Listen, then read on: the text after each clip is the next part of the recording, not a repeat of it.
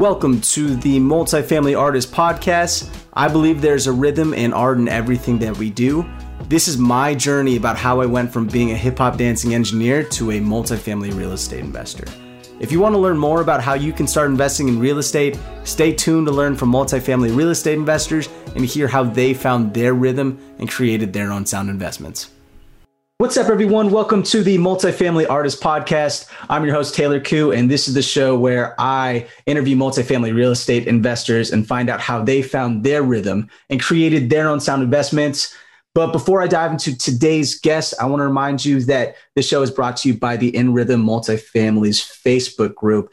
It's just a group where I post some of the conversations that I've had, some of the meetups that I've gone to, and it's just a place where if you want to feel safe to learn about multifamily real estate, join me on my journey and come along.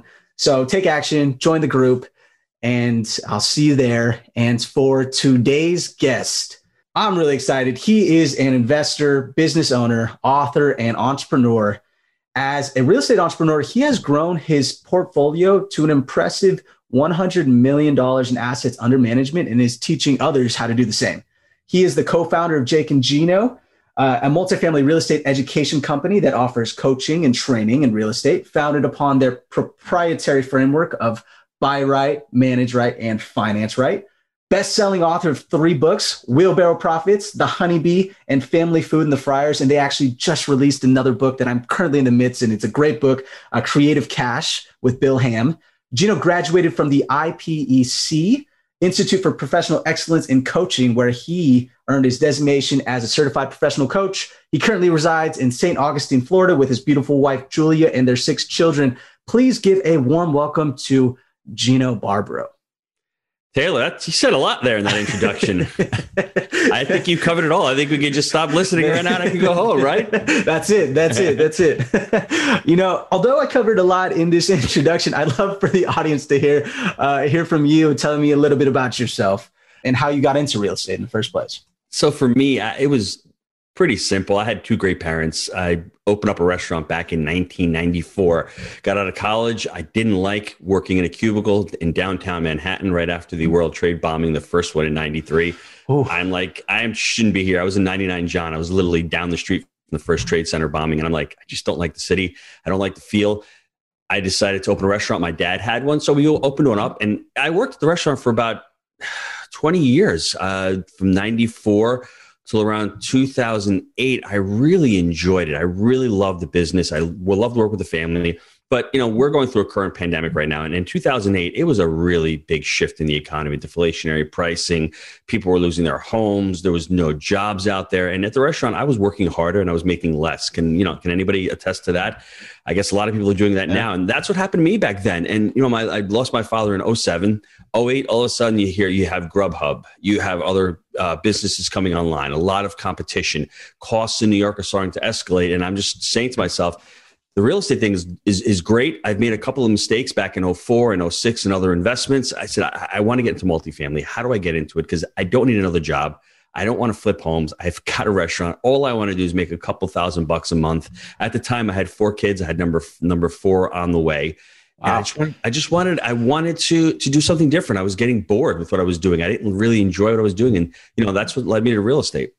If you don't mind me asking, what got you to multifamily versus like any of the other real estate investment? Taylor, platforms? That's a great question. I started out in 2004 with a mobile home park. I partnered with somebody. The partnership was a disaster. My friend actually introduced me to this fellow. It wasn't when you read Stephen Covey says responsibility, being able to respond, right?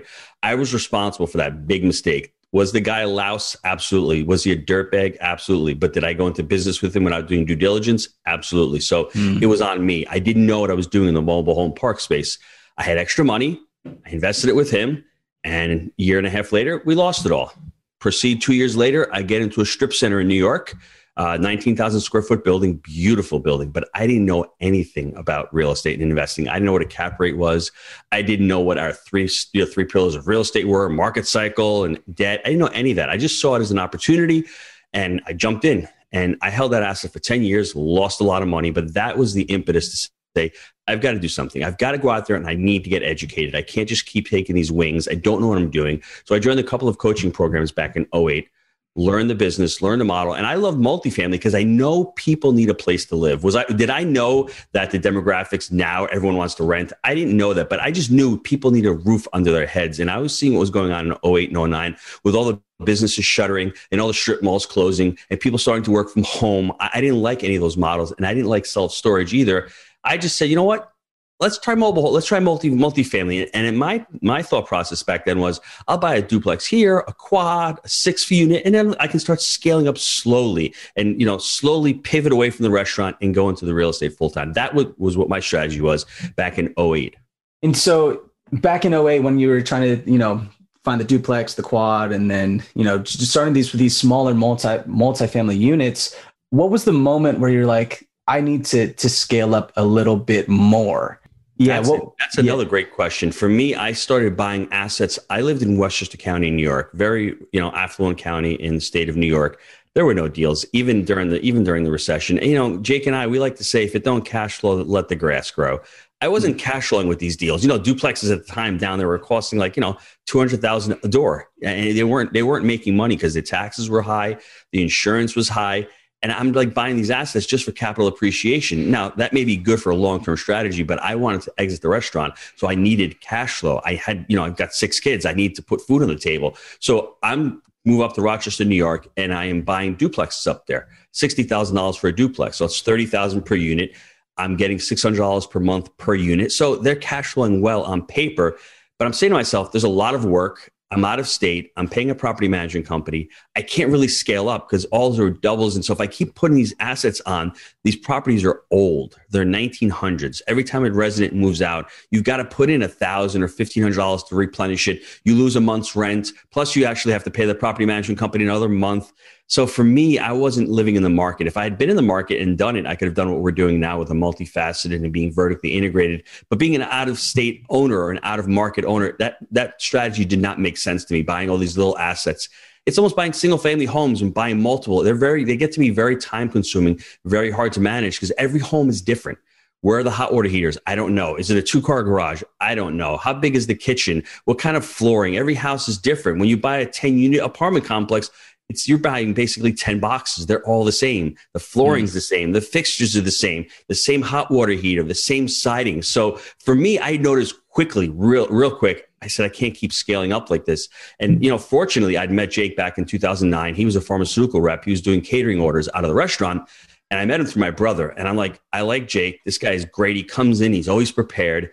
And he tells me in 2011 that he's moving to Knoxville. As a New Yorker, most New Yorkers back then didn't know where Knoxville was. He's like, I'm like, where is it? He's like, Tennessee. I'm like, why Tennessee? He's like, a lot of people are moving there. The cost of living, the quality of living, no state income tax. So I said, Jake, when you get down there, let's start looking at deals down there because I'm looking at the numbers and they make a lot of sense right now. They really do. So this is in 2011. We're in the midst of the recession. Rents are really low. Valuations are really low. Consumer sentiment is low. But I said, let's just start. And, he gets down there in 2011. It takes us 18 months to find that first deal. And there's a lot of learning processes we can go through that first deal. But for me, it was just finding a partner, finding a market that made sense, learning how to invest out of state, which I already did from Rochester, right? Because I already had the property management company out of state. And I just found a partner who's boots on the ground. We partnered up and we bought that first deal together. Going back to, did you ever have to convince Jake to be a partner and invest in multifamily? Or did you already have the same mindsets like multifamily investments is the vehicle that I want to use? It's another great question. For Jake, he wanted to be an entrepreneur. He was actually starting out this CrossFit kind of, gym system kind of thing. And at the time he understood the scalability, right? He knew that he needed to sell these kinds of units. He didn't have the business skill that he does now, but he wanted it. And then I sat down, we talked about real estate and it all made sense to him right away. He's like, this makes total sense. And for him, it was like amazing because he's in the market. He's actually managing these assets. So every time we buy a property in the beginning, 25-unit property, if it's grossing $13,000 a month in rent, he's getting paid 10% to manage it. So he's making $1,300 a month just to manage that property, right? Wow. And what it cost at the time, his cost for a home in Tennessee were like $2,000 a month. So he was almost making his home costs just from the property management without any owner draws. So for him, he saw it right away. He's like, I can start buying these things. I can work part-time while I'm working full-time on my W-2, because if you're buying a 25-unit property like we did, all 25 units are contiguous. You go, you collect the rents, you cut one grass, there's roofs over there. Everything is contiguous on one parcel, a lot easier to manage. And then the next property we bought was the 36 unit. So within, 6 months, we have 60 odd units, and he's still working as a W-2 employee. So for him, I think he saw it. And it was basically when you partner with somebody, you really have to think about your value-based decision-making. Do your values align?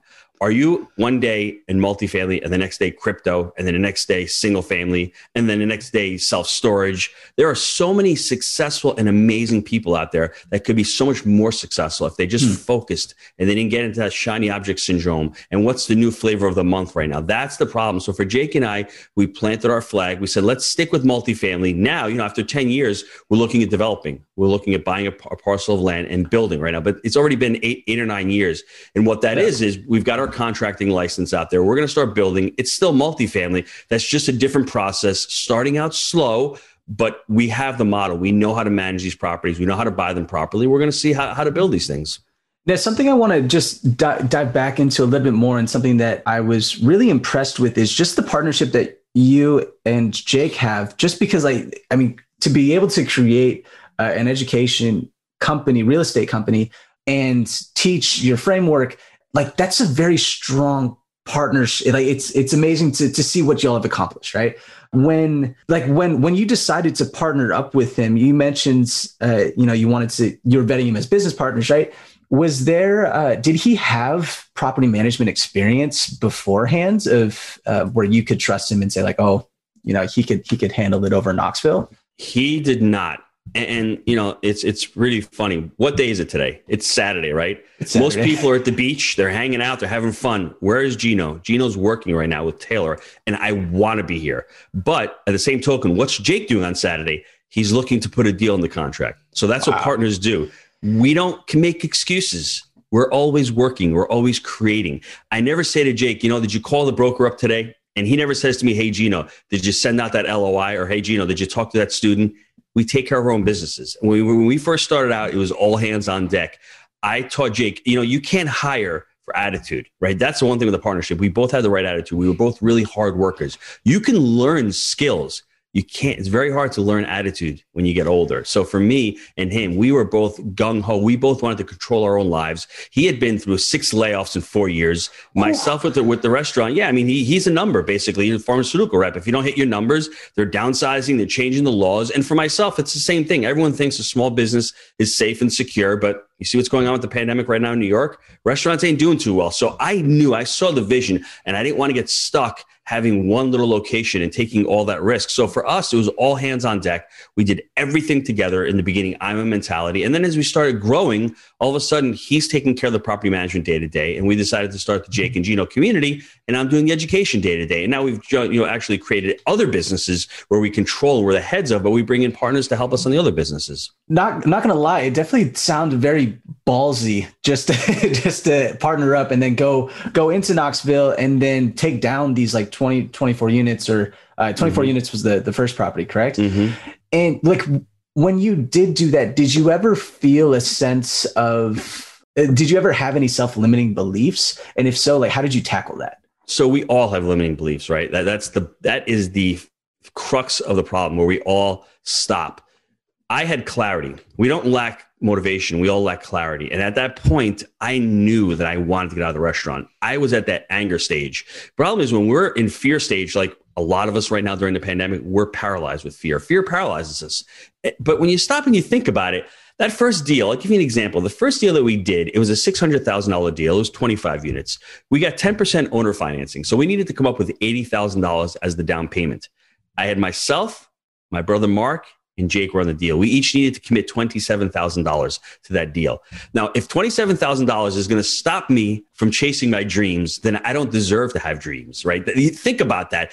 What is $27,000 in the grand scheme of things? It's really not a lot of money, and I really would have regretted it. Now, did I tell anybody I was doing it? I always tell this story. My mom didn't know I partnered with Jake until we had 200 units because she was always telling me, because, you make mistakes. We lost those 2 deals. She knew how much money I lost in those deals. She's saying real estate's risky. You have 6 mouths to feed. Don't take these risks on. Stay small. All these limiting beliefs that she had, she was transferring them over to me. So I didn't really want to hear that. I wanted to say to her, when I told her, I finally said to her a couple of years later, I said, Mom, I've got over 200 units. In the next 6 months, I'm leaving the restaurant. She's flabbergasted because she had no idea about it. So for limiting beliefs and for fear, that's when you need a coach. I went to coaching school for that reason. I wanted to learn the skills. I wanted to work on the personal development. And I found out that if you don't have clarity on what you want to do, if you don't have the focus, if you don't have the desire and the drive, anytime something happens, when the septic fields go out, when a tenant dies in the unit,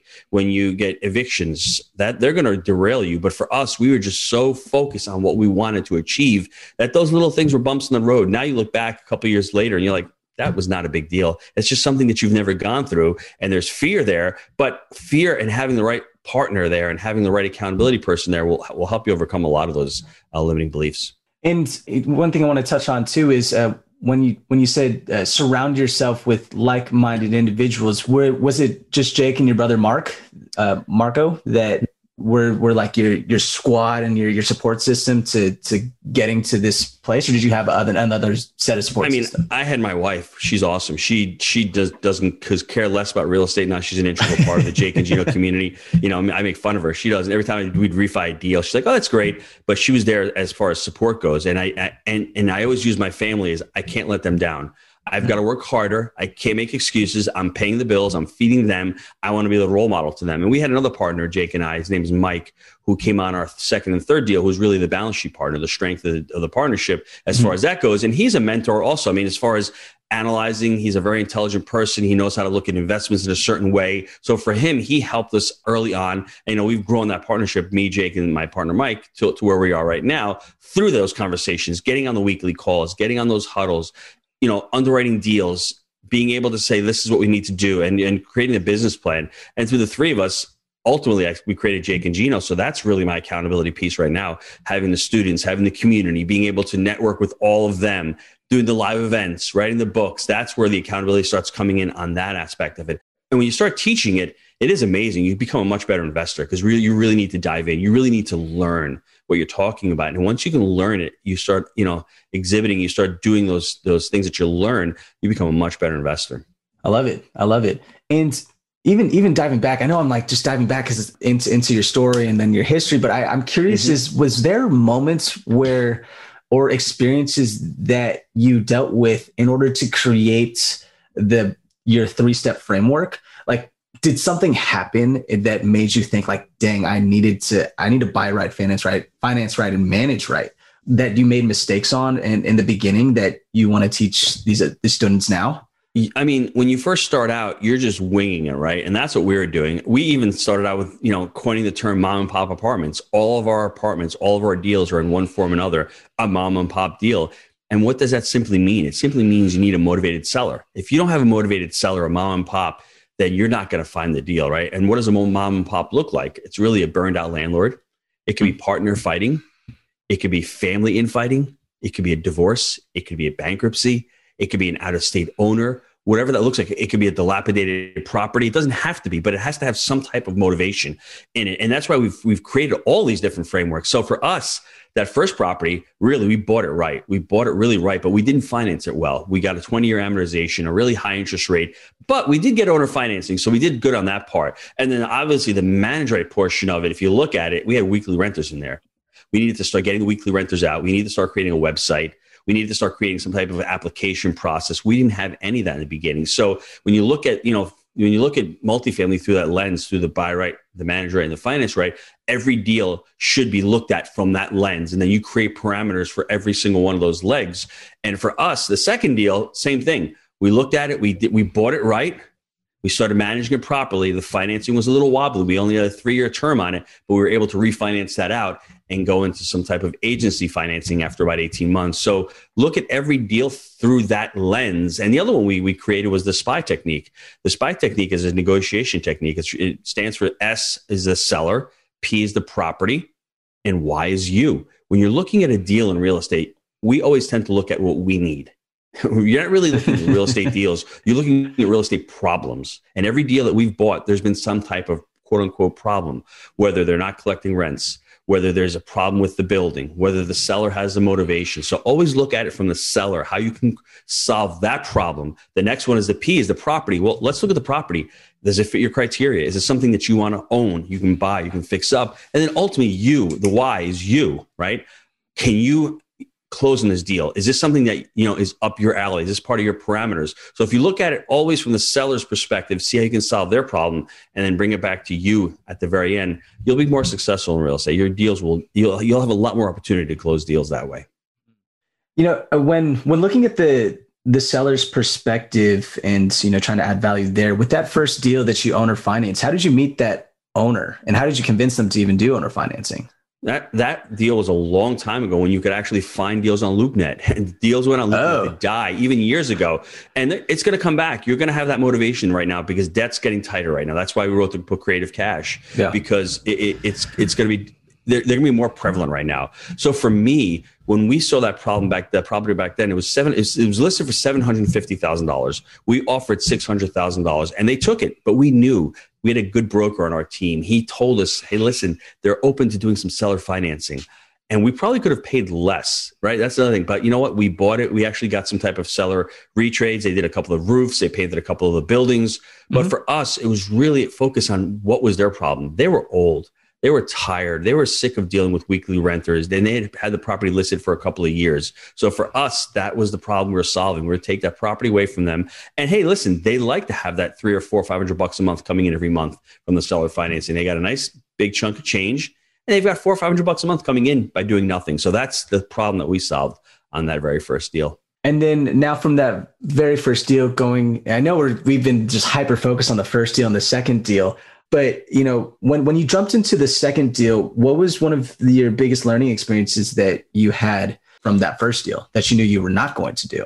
That's a good question. The second deal, we did much better due diligence. We got an inspector, a much better inspector in the second deal. We went through all the units. We looked at every single unit. We knew how to analyze the deal. We knew what rents should be. We knew what expenses should be because we were running properties, right? So we knew what kind of number we needed to be putting in. On that second deal, we made a big mistake. We bought the property. We inherited a resident manager he was just an awful human being. We kept him on a little bit longer. Oh, yeah, he sucks. I don't like him. Yeah. Well, when he was living on the property for over 10 years, right? So he felt as if it was his own property.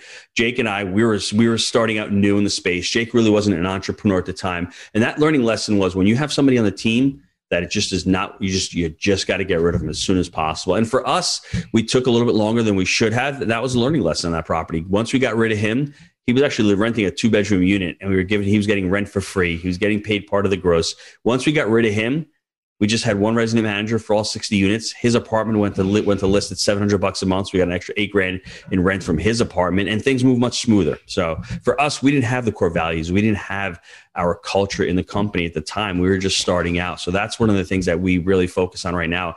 As you start growing, you need to know what your core values are, because right now our core values, growth mindset and unwavering ethics, that guy would not even, we would have fired him before we even took the property over. He would have been out before he even took the property. But those are lessons that you learn when you first start out. And, something that I was very impressed by, and that's why I gravitated towards your brand too, is because I think it was on a podcast or maybe it was on a video, but when people think of just like real estate investors, multifamily real estate investors, I mean, sometimes the common stereotype is, oh, they're just doing it for money. Oh, they're just doing it to be rich. They're just sort of like slum dogs that are just owning these properties. But something in touching on your culture is that Jake and Gino is very family oriented. And one thing that really resonated with me in the book, it was in the book, it was in the Wheelbarrow Profits book, is that you are improving these communities and these living spaces. Now, when you were improving these communities, did you learn that from somewhere? Like, was there a certain experience where like you were like, wow, these tenants that we're dealing, like these are actual lives. These aren't just tenants. These are homes for people. Was there an experience that you dealt with? that brought you to this mindset? Well, looking back at the whole restaurant experience, I probably should have taken it from there more. But when you run a restaurant and you're doing a bar mitzvah or you're doing somebody's wedding or you're catering a bridal shower or a baptism, you're part of somebody's life. It's just an everyday job where you're just creating food and it doesn't really mean anything, but you're really intimately part of somebody's life. Now, the problem with the restaurant business, you can't scale it up. It was very hard for me to scale, do multiple locations with great food. So when we went into the real estate, we're like the first 25 unit property was, I mean, there was opioids. There was a lot of drug problem on the property. It was like the crack den. It was called a Shamrock Motel. It was a terrible property. Did we know? We found out real quick. Weekly renters. So for us, after 6 months, cleaning the property up and having the mail lady come drive by and says, hey, you know what? This is a safe property. I feel really good delivering the mail here again.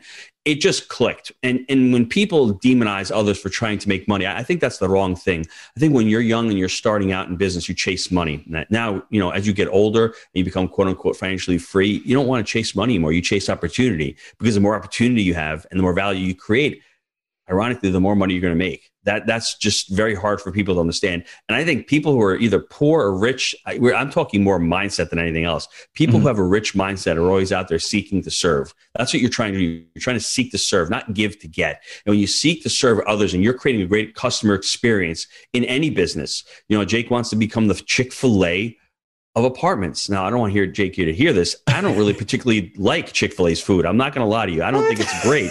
I don't.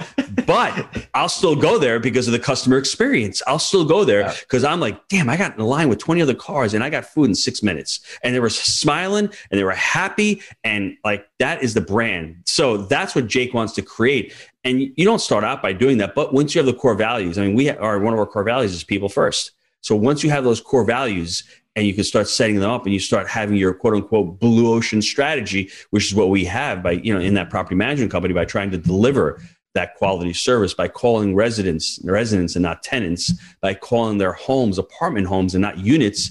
Those are the little things in life that you can tweak and you can have your whole employees live by that. And what I love what Chick-fil-A does, I think anybody out there, when you there's a video on YouTube that they have, their customers walk in and you see like little bubbles things on top of their head saying that the customer, lost their father yesterday, or this customer is going through cancer treatments. And then you have the employee looking at it and like, I think we're so disassociated with what's going on with the person on the other side that they're only being treated as a number. So at Jake and Gino, I tell my guys, never treat the person as a transaction. You never want to treat your customer as a transaction because you know what's going on in their life. They may be having a tough day, a tough life. And that's what Chick-fil-A, I think, does. I think they do that really well. They treat their employees. And I mean, we try to do that with the property management. We don't want the maintenance tech to say, man, there's another hot water heater that I got to fix.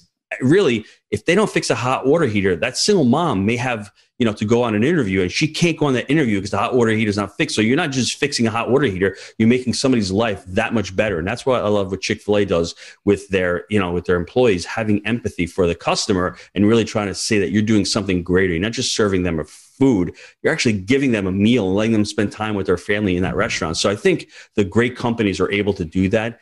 When you first start out in business, it's not that way. But, when you're buying multifamily, our slogan is we create multifamily entrepreneurs. You're building a business here. You're trying to build something that's sustainable, something that's scalable. And most of us, myself included, get in by just saying, I want $5,000 a month in cash flow. That's not the only thing that there is in multifamily. It's such a great scalable business that you can actually start employing others and having others help you in that process. And you start gravitating towards what you like to do in the end. Now, there are two things that really stood out to me. One was that seeking to serve, and the fact that because my original mindset was that everything's competitive. You're either it's a shark eats shark world, but in a way it's sort of backwards where you're so giving in the content that you create or the advice and wisdom that you create. Did you ever like experience like people that were just extremely competitive and sort of like went against your framework? Like, did you ever have to work with somebody like that? I mean, it's all the time. It just depends upon who and what you want to do. I mean, our restaurant business is competitive. We have people opening up down the street, taking our recipes, taking our ideas, and that's fine. It only makes you better. Do you have to compete in that way? No, just read Stephen Covey's book, 7 Habits of Highly Successful People. You don't have to do that. I mean, what you have to do as a person is create create that character ethic, as Stephen says, not the personality ethic. Everyone's got a personality ethic. You see all these brands online and all these people, whether it's Trump or it's Biden, there's no character to it. There's just personality. So if you can build your character and you can go from that mindset, because that slogan of win-win is so overused nowadays. But really, when you're using the SPY technique and you're trying to buy somebody's property, all you're trying to do is to create that win-win scenario. How am I going to help him? And how's that person going to help me? And if you can look at it from that perspective, you will close a lot more deals. Because in real estate, everybody eats the table. You've got lawyers, CPAs, you've got brokers, you've got inspectors, you've got insurance agents, you've got investors, you've got the partners, you've got the buyer, the seller. Everybody's eating at the table. There's a little bit of meat on the bone for everybody. And obviously, if there's certain people that are just, type A and you can't work with them, you walk away from the deal and you go to another deal. So that's it is like that way in life, but you don't have to be in that realm if you don't want to be. No, I love that.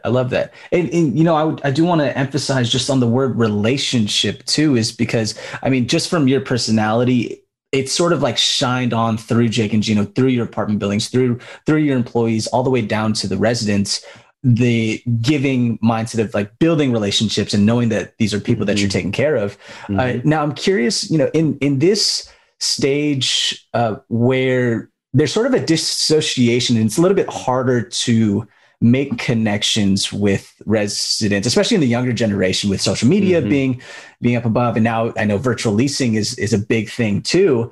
In terms of relationships, how have y'all been monitoring the relationships during COVID? And how have you been monitoring relationships during COVID? So for us, we have what we call net promoter scores and employee net promoter scores. So we send out surveys to the employees to make sure we're doing a good job. We track them. And it's the same thing. When you're a Jake and Gino student, we send out, surveys after you've done every coaching call. We want to know how well the coaches are doing. If you can't measure it, then you can't manage it. So you need to track it that way. And, in employees, it's really important that we have high NPS scores and net promoter scores for the employees, because if they're not bought into the system, they're not bought into it, then guess what? You're going to be in big trouble, because it really is. I think the gentleman, Herb Kelleher from Southwest, said it. The first person you really need to care of is your employee. Then it's the customer, and then it's the investor. If the employee's taken care of and they're bought in, they're going to deliver a great service.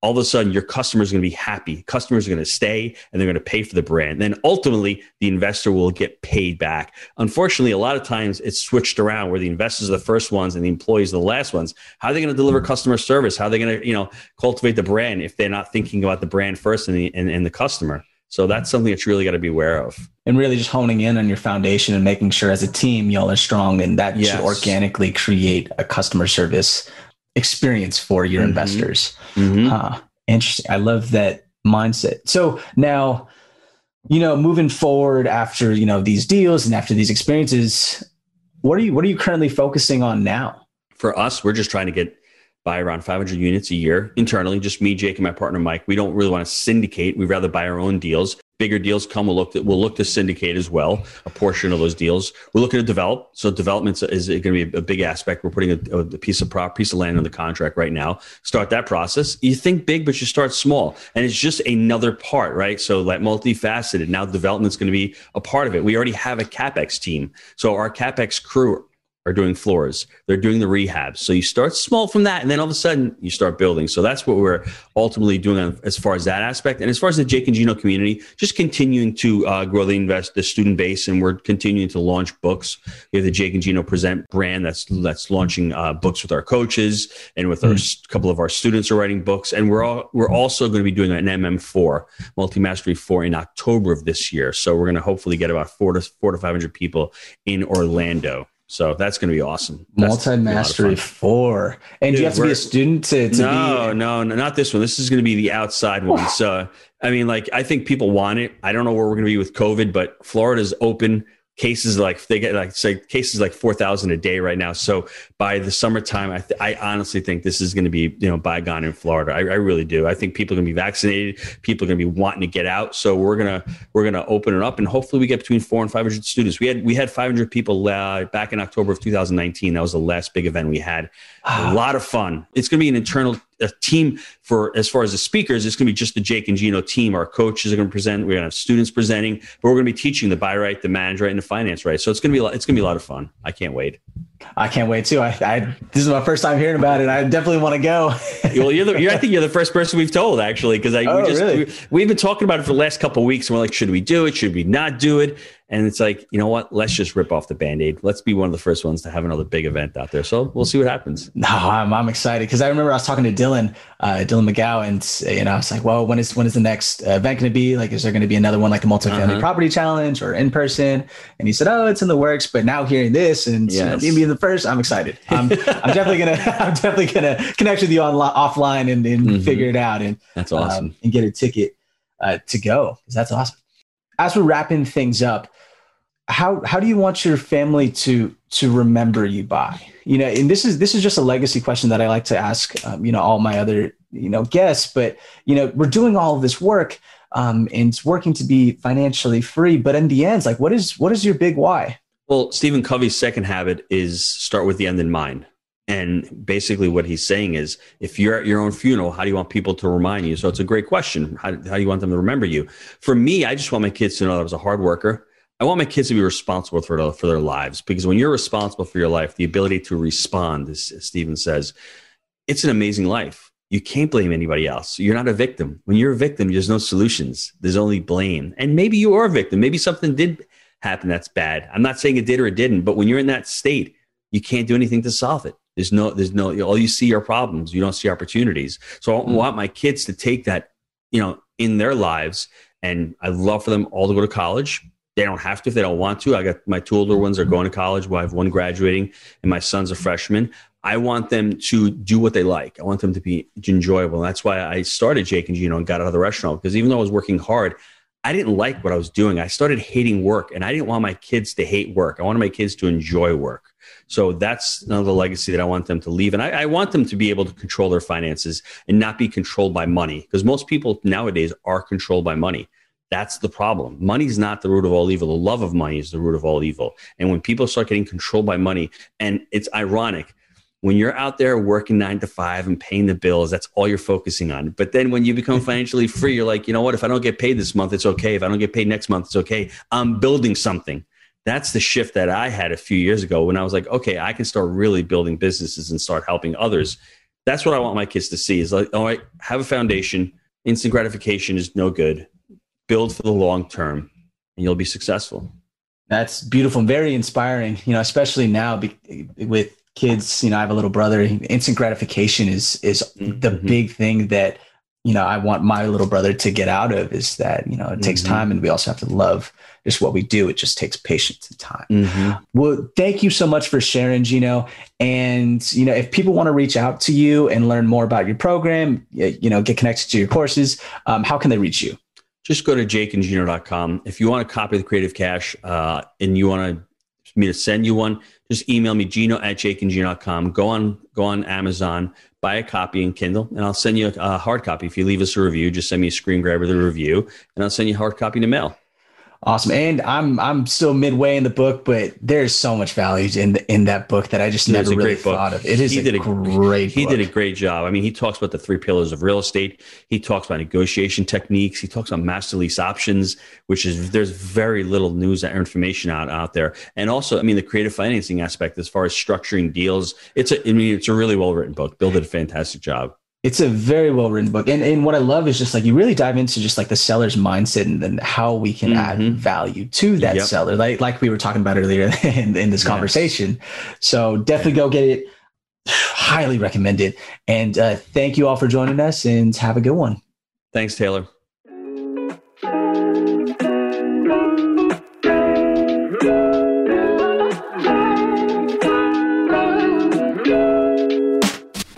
Thanks for listening to the Multifamily Artist Podcast. If you got any value out of this episode, I'd greatly appreciate if you head over to iTunes, leave a rating, and review the show, which will help more people receive that same value. If you're looking to connect and talk more about multifamily real estate, you can reach me at inrhythmmultifamily.com. Thanks again, and I'll see you next time.